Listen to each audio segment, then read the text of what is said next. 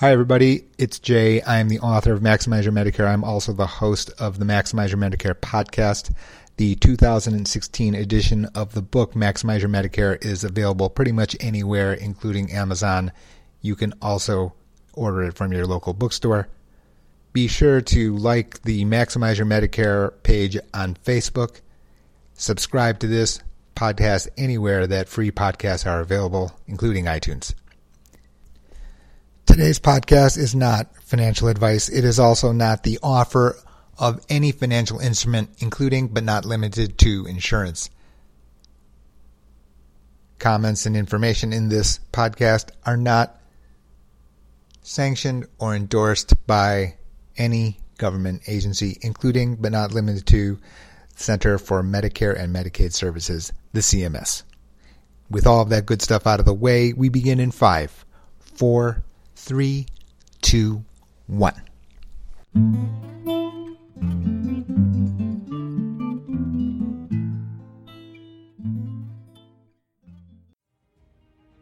Welcome, everyone, to another edition of Community Health Radio. I'm your host, Will Eisenbrandt. Well, when we started this podcast, we said we wanted to take on all topics related to community health, and so why not start out with the biggest, most complicated problem out there, Medicare. It would take a whole series of shows to even scratch the surface on this issue, and who knows, we might get to that down the road, but for now, let's just get an introduction, and in a few moments, we'll bring on our guest today, J.O., who is a Medicare expert and author. So I look out, and I see 3 different populations that are involved with the enrollment of Medicare. There are those who are not quite eligible but need to start preparing for it, those who are eligible now and are trying to figure out the plan, and those who are already enrolled and had some experiences with the program. Each of these groups have different concerns and different approaches to the enrollment period, but when I talk to people about Medicare, I mostly get mixed emotions. Happy to have it, but it doesn't cover everything is a common complaint. The biggest concern, though, the thing that I hear the most often, is trying to find a doctor. So many people are worried that once they're on Medicare, they won't be able to find a doctor that will accept it. And it's such a valid concern. But the advice I have for everyone is do your research and be prepared. Community health centers or federally qualified health centers are a great resource for Medicare enrollees. If you're looking for help, reach out to one of these centers. For the other concerns, let's get a little bit of help, and we'll go to the phones, meet with J.O.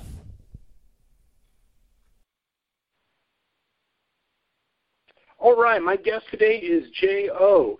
He is a certified financial planner, chartered life underwriter, a chartered financial consultant, and founding member of GH2 Benefits, LLC, which is a provider of a full range of benefit services to individuals and businesses. He's an expert contributor to a website powered by the nation's second largest provider of Medicare plans, Humana, titled MyMedicareAnswers.com. Jay is also the author of a top-rated, top-selling book on Medicare titled Maximize Your Medicare, Understanding Medicare, Protecting Your Health, and Minimizing Costs. Jay, welcome. Thank you very much for having me on the show today. Well, it's great to have you here because I know a lot of people have questions. They've got concerns when it comes to Medicare. This is an opportunity for everybody to get some answers to all of their questions. So let's get right into it. I know probably the biggest thing here, we hear it all the time, people are unhappy with their Medicare coverage. Is it a lack of coverage from Medicare, or is this more a lack of understanding about the plan? What really drives this negativity towards Medicare plans? I think the main thing is that people misunderstand the red, white, and blue card, the original Medicare card itself, right from the beginning. As a result of that, then they make selections, whether that be Medicare Advantage or a Medigap, or they stay with their employer-provided plan, retiree plan. And because they misunderstood how Medicare actually works and what it is intended to do, they then become unhappy with the combination that they've selected. The point of Maximize Your Medicare is to actually explain through what Medicare does and does not do.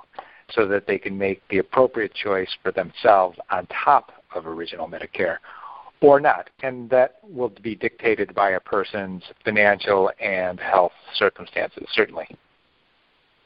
Okay, so they're not understanding the initial intent. The original, correct.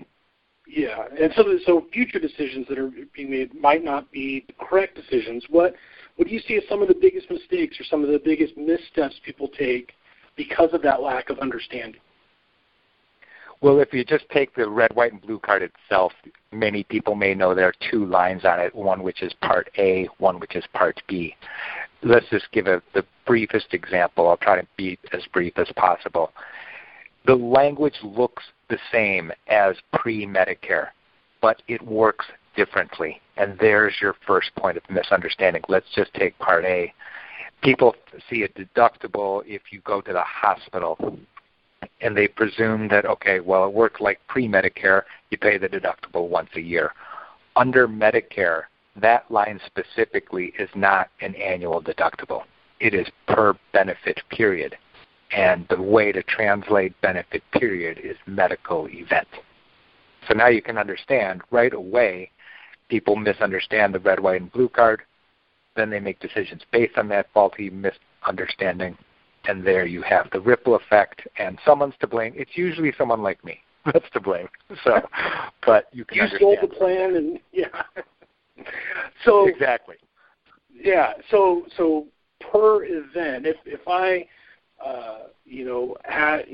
out working in the garden, turn my ankle, end up having to go to the ER because I ended up, with some sort of damage, broken bone, pulled ligament, something like that. Right. I go in there. Right. I've got a deductible that I pay for all services related to that injury. But if 6 months from now, I'm sorry to interrupt. You pay the deductible for the hospital stay. That's the Part A. The Part A, just briefly, is for hospital services. Okay. So let's say you suffer the injury while gardening.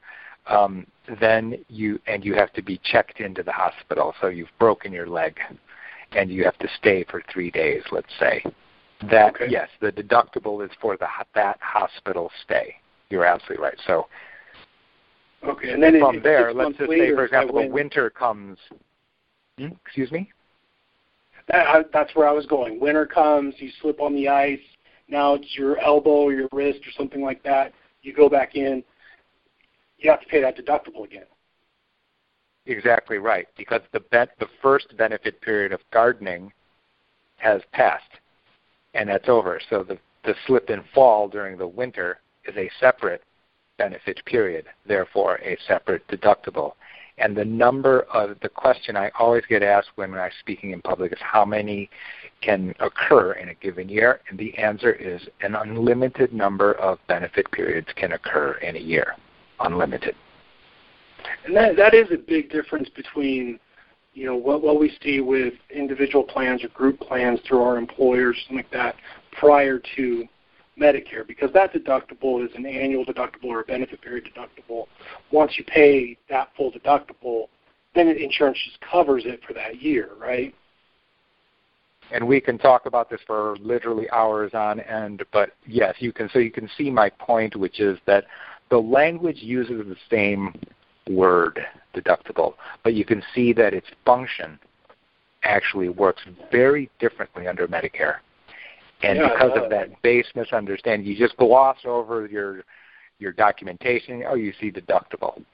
And then you make presumptions. And then you make decisions based on those presumptions. And now you understand the ripple effect. Absolutely. So let's take this the next step here. There's misunderstandings. We've covered pretty in depth here one of those misconceptions. I'm sure there's lots of them.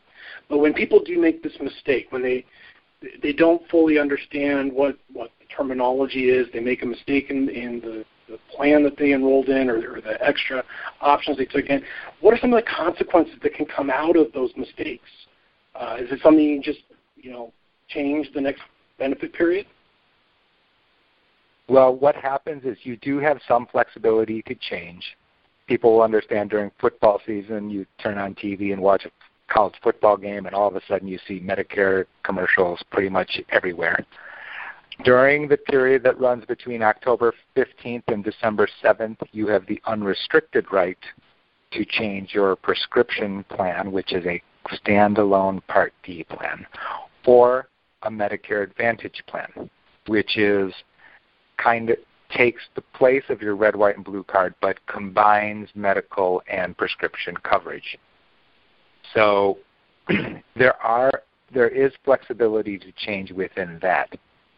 Now, there's a whole separate set of other plans called Medigap. It's also called Medicare Supplement. It's also called Medicare Supplemental. Those are three terms meaning the identical thing. Those plans, you cannot necessarily change into them because beyond the age of 65 and a half, and depending on the state that you live, the sellers, the carriers, they will have some rights to ask you medical questions at that point and refuse your application. So it is very important for persons to understand from the beginning so that to basically maximize the amount of flexibility that they will have going forward. And that's really the point of one of the messages when I've spoken in public in front of libraries or senior centers, universities, or the book, which is to say, let's think through not only today what you can get as the rules so that you understand the definitions, but then also the implications of the flexibility that you have in the future. Life happens. We're getting older. Everyone is father time ultimately undefeated. So how do we deal with that on an ongoing basis? Okay. I just want to remind everybody this podcast is being brought to you by Heritage Health, serving the communities of North Idaho for over 30 years. Heritage Health, healthcare from the heart. And, with our sponsor here, Heritage Health, they've got over 26,000 patients. Not all of them are in that Medicare population. A lot of times, we're in that middle age, but we have parents who are reaching that stage. They're getting to the point where Absolutely. They're getting into that. And as kids, we want to help. We want to say, all right, Mom, Dad, let's get you enrolled. Let's see how it's going. And we hear, no, we're all set. We got it covered. Don't worry. We're taken care of. Is that possible? Can they really be all set, or should we be pushing a little bit harder, maybe to get involved and help our parents out? And there's of course, conflict is the wrong word, but there's, of course, the difficult situation, right? Adult-age children, I'm an adult-age child. My mother is a Medicare-eligible person. But I happen to understand the difference of how Medicare is different than individual health or employer-provided health. So you can see the pickle, for lack of a better term, that we talked about at the beginning, which is, yes, Mom, I want to help you. That said, I may not have the full information on how Medicare is different.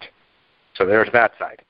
And then there's the senior, the person who's on Medicare saying they're all set.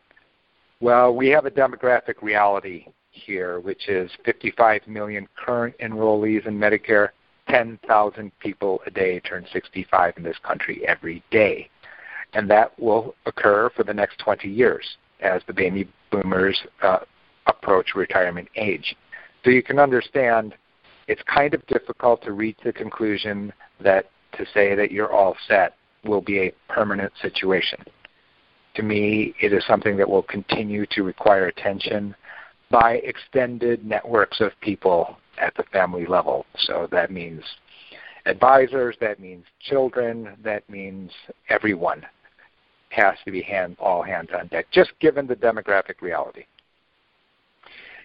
And I know this kind of puts you on the spot here, but if you had a crystal ball and you were going to look into it, they're raising the retirement age, they're changing all this with Social Security benefits. Do you see that they're going to have similar changes happening for Medicare, that maybe benefits are going to be not going to be eligible for as early as they are now? They extend the date or age. Are we seeing changes? Sure. It's not clear that a change to the eligibility age is actually coming because there's a feedback loop to the persons who are 65 years old. Of course, the person who is turning 65 and all of a sudden if it were delayed, that would have an impact on that entire age set. I'm not saying, and you're right, I don't have a crystal ball. I wish I did. As far as I'm certain that they're looking at it, you can see on the internet that groups of persons have studied and looked at it. I think that it really drives home the original message, which is that Medicare as it stands now is actually a very, very good starting point at the price that you get it. As a result, on MyMedicareAnswers.com, on this Humana website you mentioned, the number one question that we get is, can I delay enrollment in Medicare? And to which my rhetorical answer that I kind of mumble to myself is, my question really would be, how can I get into Medicare? Because before things change and kind of the case, whatever those might be, given the demographic reality, to me, it's best that people understand Medicare now and try to lock down, if you will, as many things as they can in an uncertain world. And that's kind of the underlying message, the motivation for Maximize Your Medicare and me speaking with you. Great. Well, I got one more, multi-part question here, and we'll get you out on this. Sure, no problem. But no problem. All right. So I see three populations right now that are kind of in this Medicare area. And I'd identify them as those that are approaching the age but not quite there. Those who are at Medicare age and are ready to enroll for the first time. Those who are already enrolled. I'd like to go through each one of those groups and see if you could give us maybe that one thing, that one major thing each of those groups should really be focused on right now that'll help them get through this and have a better experience and a better appreciation for the benefit that they have. So if we talk about those who are not quite eligible, they're getting close, let's say they're 63, 64, they're almost at 65, what should they be focused on? What should they be looking at right now? For the ones approaching, I think the main thing is that if there's the flexibility to do so, to save money while you can, if you can, there are programs called Health Savings Account, otherwise known as HSA. It is a increasing trend because the monies can be used for medical expenses for what Medicare or a Medicare Advantage plan do not pay. In other words, they never expire even when you turn Medicare eligible. You always get to, and you get to keep that money as a pre-tax benefit. I consider them, or the best way for people to understand those accounts is something that I would call health IRA. For the persons first turning 65, I would suggest that people take a look at the entire set of plans. Of course, that means understanding that red, white, and blue card as it stands, and not make presumptions, meaning that it's probably not going to work, that you would presume that my previous employer is going to give me retiree health benefits. That is quickly fading in this country. I don't think that train will stop. In other words, retiree health benefits are weakening and they are or disappearing. That means that you will want to understand Medicare and then comparison shop. And that includes people who are, for example, the spouse is retiring and the other spouse is not retired in retirement age. Those combinations are pretty complicated, but they have large financial impacts to persons, which ultimately determine whether you can pay for health care. For the persons who are existing enrollees, remember, like we spoke about a few moments ago, that you can make changes to your standalone prescription plan. So those persons who have a Part D plan, that every state pretty much has somewhere in the mid-20s to low 30s numbers of these plans. Given how competitive it is, that more choices means that it is very unlikely that your single best solution stays the same over time. Right? There's just competition by the sellers. That alone should tell you that they're competing. Therefore, your best answer is very likely to change, And that change can be meaningful to your coverage, to your costs. The bottom line there is that you will want to stay on top of that, at least the once a year, and exercise your consumer rights. That's great. I'm glad you brought up HSAs. I think we could probably do an entire series of podcasts just on that vehicle. It's a wonderful way to get prepared for retirement medical. Jay, thanks so much for taking time to be with us today. Can you give us your website address in case any of our listeners want to reach out and talk to you and maybe get some help? Absolutely. The website, the official website to the book is MaximizeYourMedicare.com. Right when people get there, there is a free newsletter. I have a series of podcasts as well. Hopefully I'm going to ask you to return my favor today. And in addition to that, there are information tidbits as well as links to podcasts, things like that. It is free. We don't use the information for any other reason other than to keep you up to date on Medicare. Excellent. And where can people get your book? The book can be bought, of course, on Amazon. Everything's for sale on Amazon, it seems, these days. It is also available on request. If you go to the bookstore and bring them the title, they will be able to get it for you. Absolutely. All right. Thanks, Jay. Let's do this again soon, all right? I would like that. It's been my privilege today. Thank you very much. That was J.O., and you can find out more about him at his website, MaximizeYourMedicare.com. Well, we're almost out of time here, but I wanted to circle back and re-emphasize a couple points from our interview. Number one, Medicare is complex, and even if you are pretty savvy with insurance, Medicare operates a little differently. And that leads me into the second point, get help. There are resources everywhere to help you with your Medicare plans. And as we heard, little mistakes, they can affect you down the road. So get it right the first time. Find those experts, find those resources, do what you can to have the best experience possible once you get onto Medicare. I want to thank J.O. for his time today, and I want to thank all of you for tuning in. Keep checking the myheritagehealth.org website for new episodes, or subscribe to this podcast through iTunes. If you have an idea for a future show topic, make sure you email us at CHR, that's CHR like Community Health Radio, at myheritagehealth.org. Thanks again, everyone, and please stay healthy, my friends.